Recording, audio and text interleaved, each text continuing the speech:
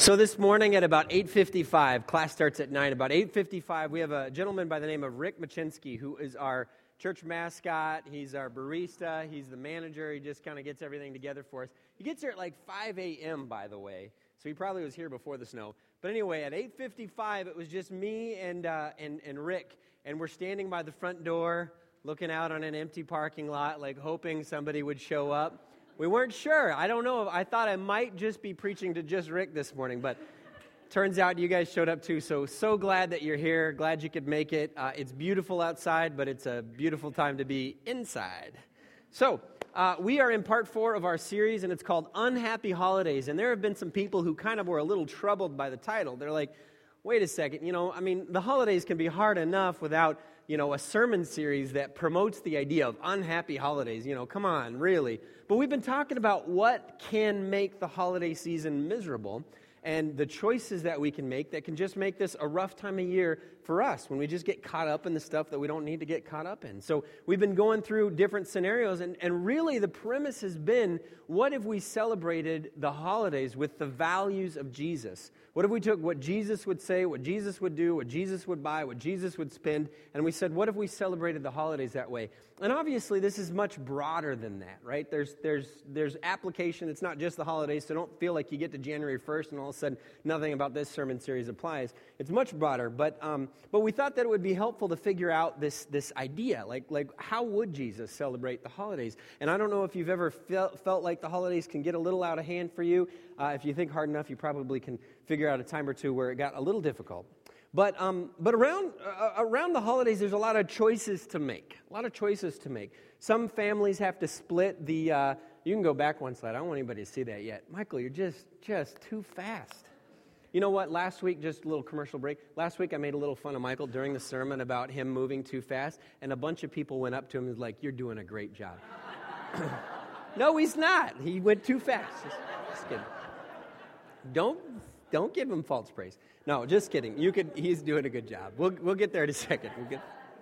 But anyway, around the holidays, there's a lot of choices to make. So some of you know the feeling of having a split time between two different families. You got to do Christmas morning here, Christmas evening there, Christmas Eve here, or the day after Christmas here, and you got to do all kinds of driving around. You got to decide, and sometimes you're just like, no, I just want to be in one spot for Christmas. If people want to come celebrate with us, it's fine. But if you do that, you're going to offend this in-law or this grandparent or this great-aunt or whatever. And there's these choices that you have to make.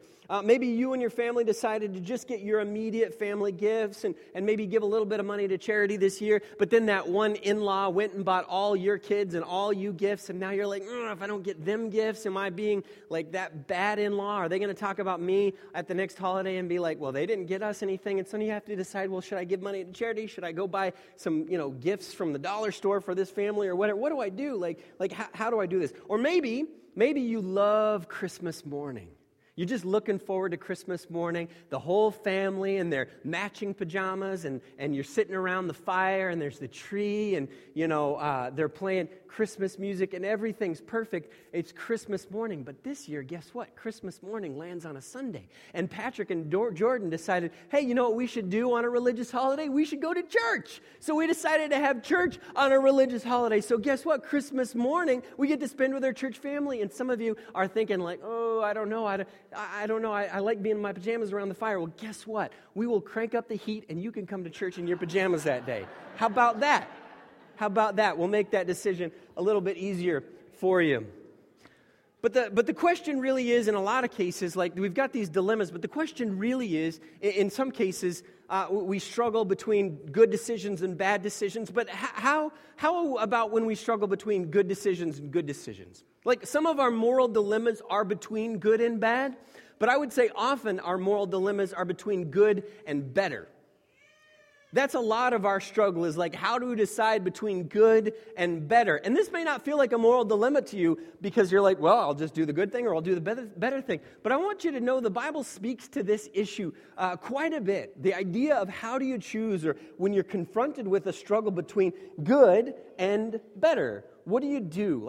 And how do we even get these confused?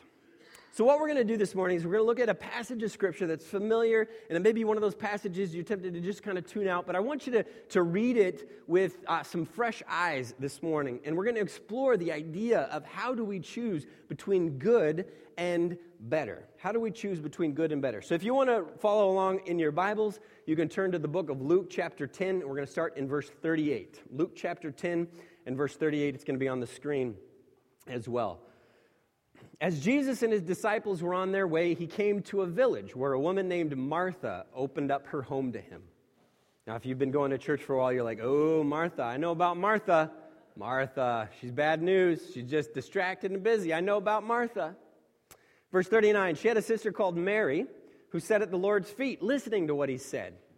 But Martha was distracted by all the preparations that had to be made. She came to him, this is Jesus, she came to him and asked, Lord, don't you care that my sister has left me to do all the work by myself? Tell her to help me. And of course, Jesus responded, Martha, Martha, which sounds so patronizing, but I'm sure it wasn't. Martha, Martha. The Lord answered, you are worried and upset about many things, but few things are needed, or indeed only one. Mary has chosen what is better, and it will not be taken away from her. Good versus better. Good versus better. Parents, have you ever had the experience where you're sitting inside or you're sitting downstairs, you're watching TV or you're just reading a book or whatever, and all is calm, all is bright, and then from another room or from outside comes a blood-curdling scream. And you recognize the sound of the scream. It's one of your children. And they're screaming. They're downstairs in the basement or they're upstairs in their room. And you are like, what is... And that instinct, like that adrenaline, that inside part of you, and this can happen whether or not you're a parent, by the way. You just, something like some primal part of you kind of kicks in, and you leap into action, and you burst into the room where they are. You run outside where that child is, like, what is happening? There must be like a bear attacking them. There must be like something terrible has to be happening, because that sound can only indicate something that is truly, truly, truly awful. And you see your child there, and they have like a popsicle, and the top part of the popsicle fell and broke and is on the ground. And they have used that blood-curdling scream that draws from you that part of your parenting ability that you didn't even know existed. You move faster than you thought you could move. You have adrenaline coming out your ears and your eyes because of that sound. And you go outside, and it's a popsicle that has fallen on the ground. And if you're a parent like me, you kind of pick up the popsicle, dust some of the dirt off, give it to the kid. But the kid is done. And then you sit down and you have a discussion with this child. And you say, child, that noise that you just made, that noise must be reserved for special occasions. A popsicle does not qualify that noise. You cannot use that sound, because that sound will bring out of me something so important. You cannot use that sound. It must be, next time you make that sound, there must be copious amounts of blood. Not even just small amounts. Much blood must be being spilled for you to use that sound. It must be a bear that has come out of the woods in your suburban neighborhood and is threatening you and your sister. An alien invasion, but not a popsicle. Not that minor thing. You are wasting something important on something that is not so important. That, and I don't know if you've ever had that experience as a parent or if you remember as a kid doing that, but there are just certain moments that require certain responses. Certain moments that require certain responses. And maybe you're telling your kid, look, I'm very sorry for your loss of the popsicle. I want you to know other popsicles exist in the world. And by the way, kids have no concept of that. By the way, that's the only popsicle. That's the most important popsicle. That's the tastiest popsicle. They lost it and they think that they're done. And you're like, I'm sorry for your loss, but don't you ever make that sound again. Unless, right, you put those qualifications on it. That is a sound that is only made in certain, you don't have to make that noise. Now, in verse 40, Martha, and you're like, how do you tie this back to Martha? In verse 40, Martha, how did she get confused between good and bad? How did she get confused between, good and better? But Martha was distracted by all the preparations that had to be made. Martha was distracted by all the preparations that had to be made. Now, in the first century, the value of hospitality can't be overstated. Like, we don't have the same way to communicate insult or respect today. Like, if you don't get invited over to somebody's house, it just doesn't mean that much, right? You know, unless they invited everybody else in the circle but you. Maybe that would be a little insulting. But it's just not that big of a deal. In the first century, if there was a stranger and you didn't extend an invitation, that was an insult to that person, like a direct insult. It was like calling their mama names to not invite them to your home. And if that person didn't accept the invite, it was like they were insulting you. Like, hospitality was the preeminent value in the first century. So when Jesus comes along to this city and Martha says, hey, you can come to our house, and Jesus accepts, that's the way society is supposed to go. And the host is supposed to do a good job of showing this guest hospitality. It's supposed to be perfect. Everything's supposed to be perfect. So here is Martha. Here is an important rabbi, an important teacher in Jesus, and she wants everything to be just so. There's all these preparations that had to be made. We often struggle with understanding what is really a have to. We struggle with understanding what really is a have to. Because lots of good things like to disguise themselves as best things, and they're not. And this is going to get a little serious here just for a second. And this might be a little uncomfortable for you. It's going to be a little uncomfortable for me. Because you're going to be like, wait, is he talking about me specifically? Maybe I am. We'll find out. Martha thought, I have to be a good host. Therefore, God wants me to be a good host. And then there's always this pivot. And then she says, in order to be a good host, I have to prepare a 12-course meal or whatever. Or I have to make sure that the house is spotless. I have to confront my sister for not doing her part. And now it looks like I'm going to have to tell Jesus that he needs to get Mary back in the kitchen. I have to do these things. These were all have-tos because of what she valued or what she thought. I have to take care of my family. As a dad, as a parent. I have to, right? God wants me to take care of my family. If I take more hours at work, I can take better care of my family. Therefore, I have to miss another family dinner.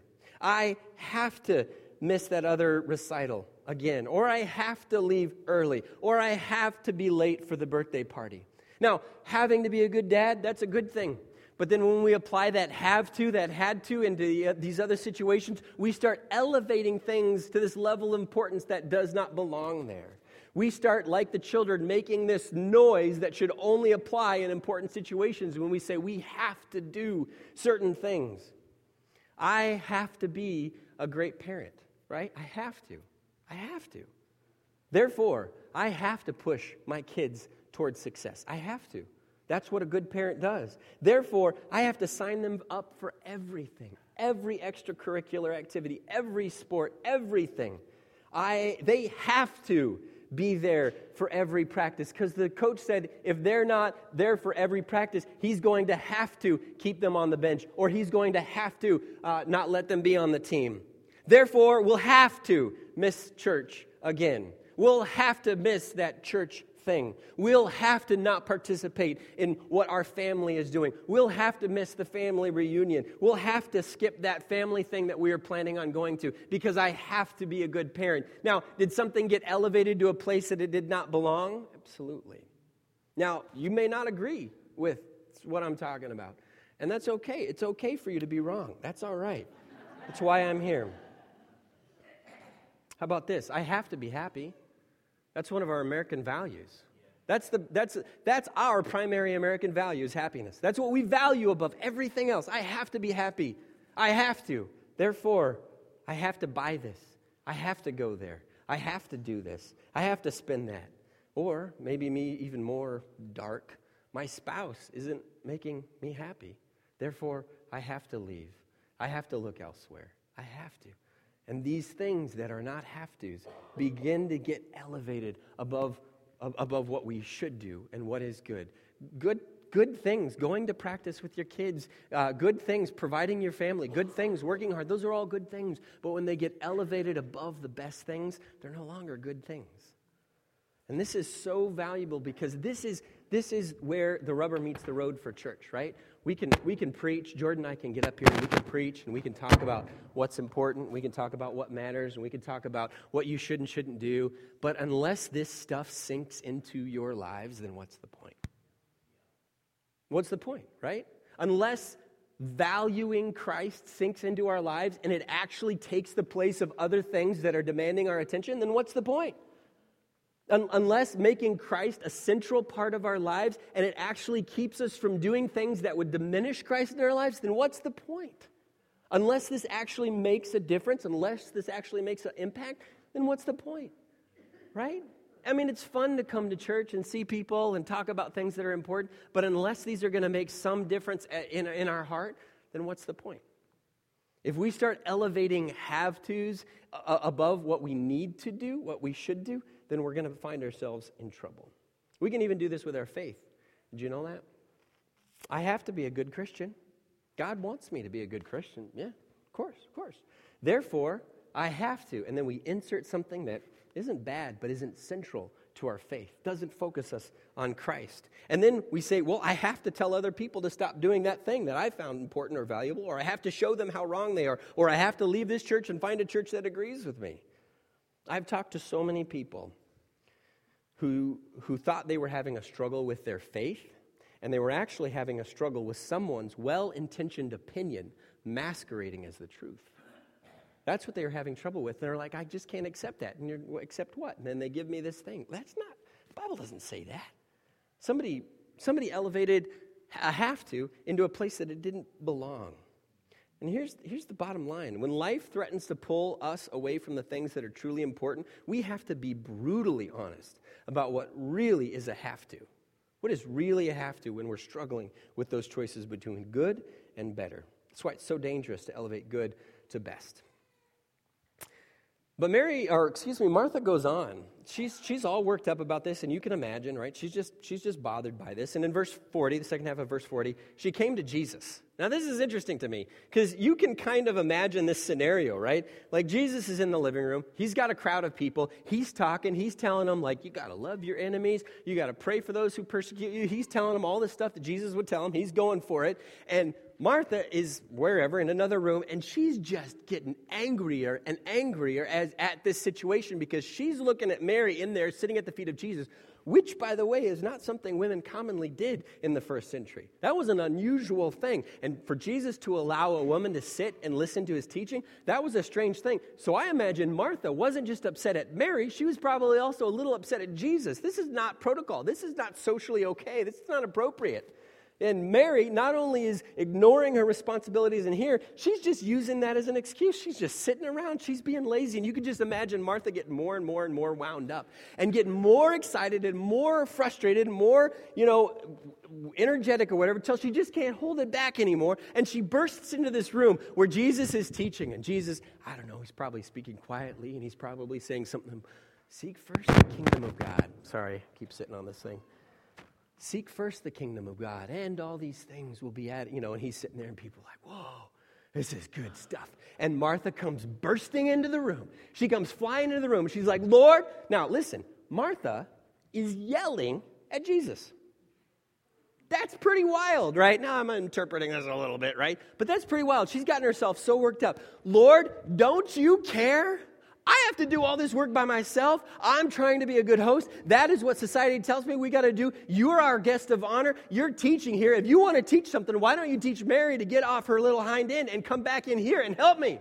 That's what you should do. Now imagine that. So Jesus is teaching, right? He's sitting there and he's like, seek first the king. Martha bursts in, and you can just imagine the whole room is like, Like if it was strange and abnormal for a woman to sit at the foot of a rabbi and listen to his teaching, if that was abnormal, it was also abnormal for a woman to run in a room yelling at everybody. That was also abnormal. So you can imagine Jesus is sitting there, and she comes in. She's just frustrated and angry, and this is a good thing. Like what she's wanting Mary to do is not a bad thing. She wants Mary to share the burden of responsibility. This is Martha's house, by the way. Mary is just living there, and if she needs to pitch in once in a while, right? I mean, come on, Mary, you can't just lounge around all the time. There are things that have to be done, and if these things don't get done, then who's going to take care of them? You? No, you're just sitting around. And you just imagine she's worked up. Now, he comes in, and you can just sense like the tension in the room, right? Have you ever been in a situation like that where someone's all worked up and they're yelling and you're like, oof. I can just imagine every head in the room kind of looks at the ground, like they don't want to make eye contact with anybody. Peter probably glances over at Thaddeus and is like, awkward. I can't handle this. She's gotten so worked up, and I don't blame Martha, by the way. I don't. I think Martha's great. I think more people should be busy doing work, right? I think that's great. But she's gotten so worked up about what's most valuable in a situation that it's just taken over. It's just taken over. And Jesus doesn't agree. Jesus doesn't agree about what's most important. And here's the thing. When we forget what is best and we focus on what is good tends to edge out what is best. Now, you parents who have helped your kids with homework, your child comes down 11 o'clock at night and they say, Dad, Mom, I forgot. I have to have a diorama of the Battle of Gettysburg done by 8 o'clock in the morning. And you're like, well, sorry, you're just not going to get it done. But, you're trying to be a good parent and you need them to get that A in that second grade class or they're not going to go to Harvard, right? You got to get this. And so you're like, okay, well, come on. And you find some old cardboard and some old, sticks and marshmallows, and you're starting to put it together. And pretty soon, your kid who is too slow, sorry, I got to fix that.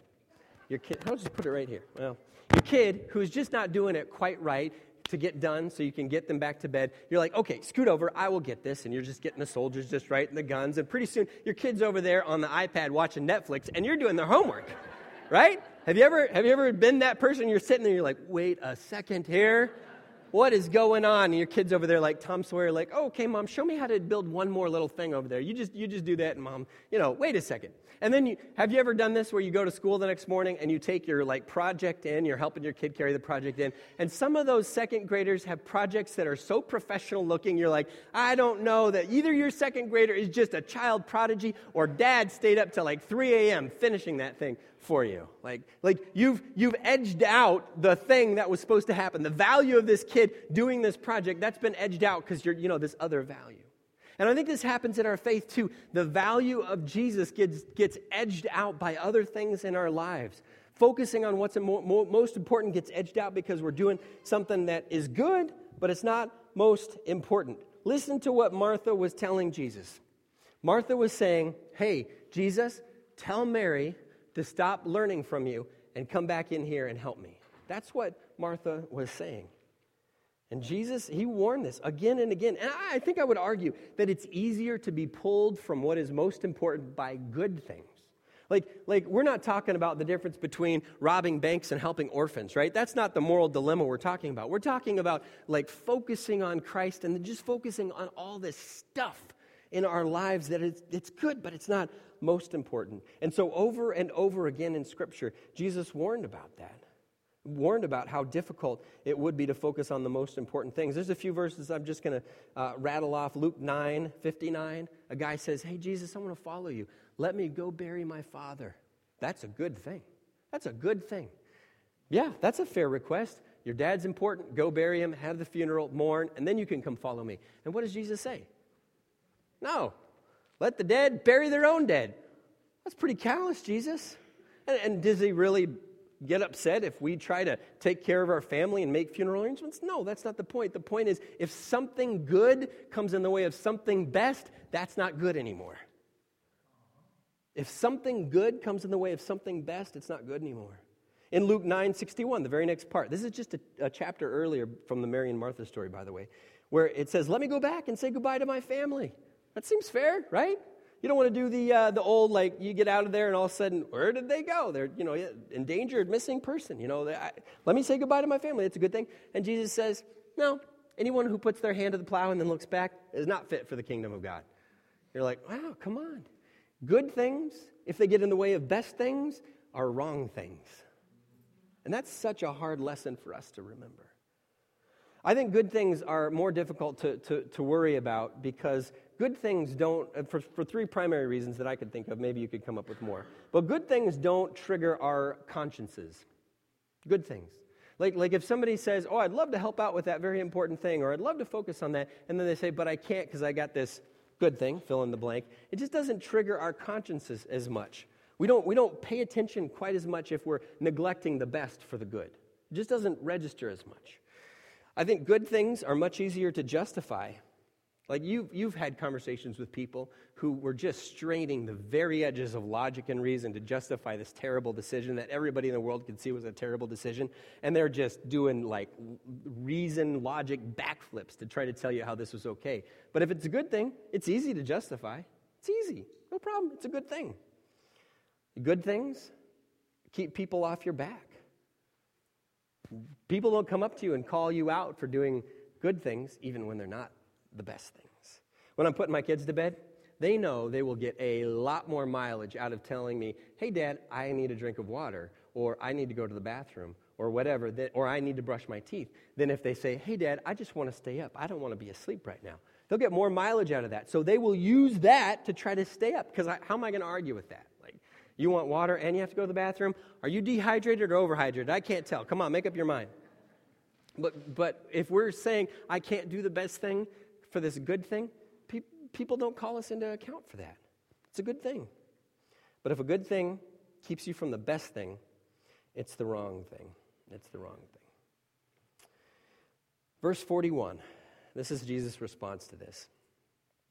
Martha, Martha, the Lord answered. And I know he wasn't being patronizing. Every time I read that, I'm like, man, if my wife was upset at me and she came bursting into the room and I was like, oh, Corrine, just, whatever like level of frustration or anger she would have at me would just be like way cranked up. Not because she's a bad person, but because that sounds pretty condescending, right? And I know Jesus said it in the most loving, kind, gracious way possible. I know it's not condescending.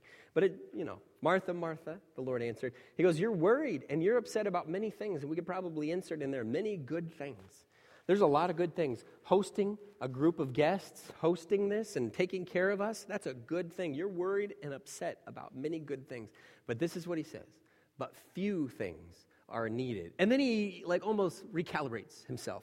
Actually, not just few, only one. Not just few. There's not a bunch of things that rise to this level of best. There's only one. And Mary has chosen what is better. And I'm not going to take that away from her. I don't know how Martha would have responded. The text doesn't tell us. They remained friends, so I guess she took it pretty well.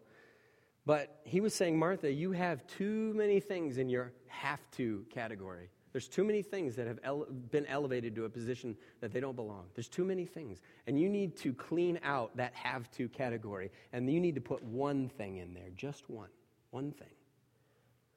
And here's the deal. Jesus is our organizing principle for life. That's it.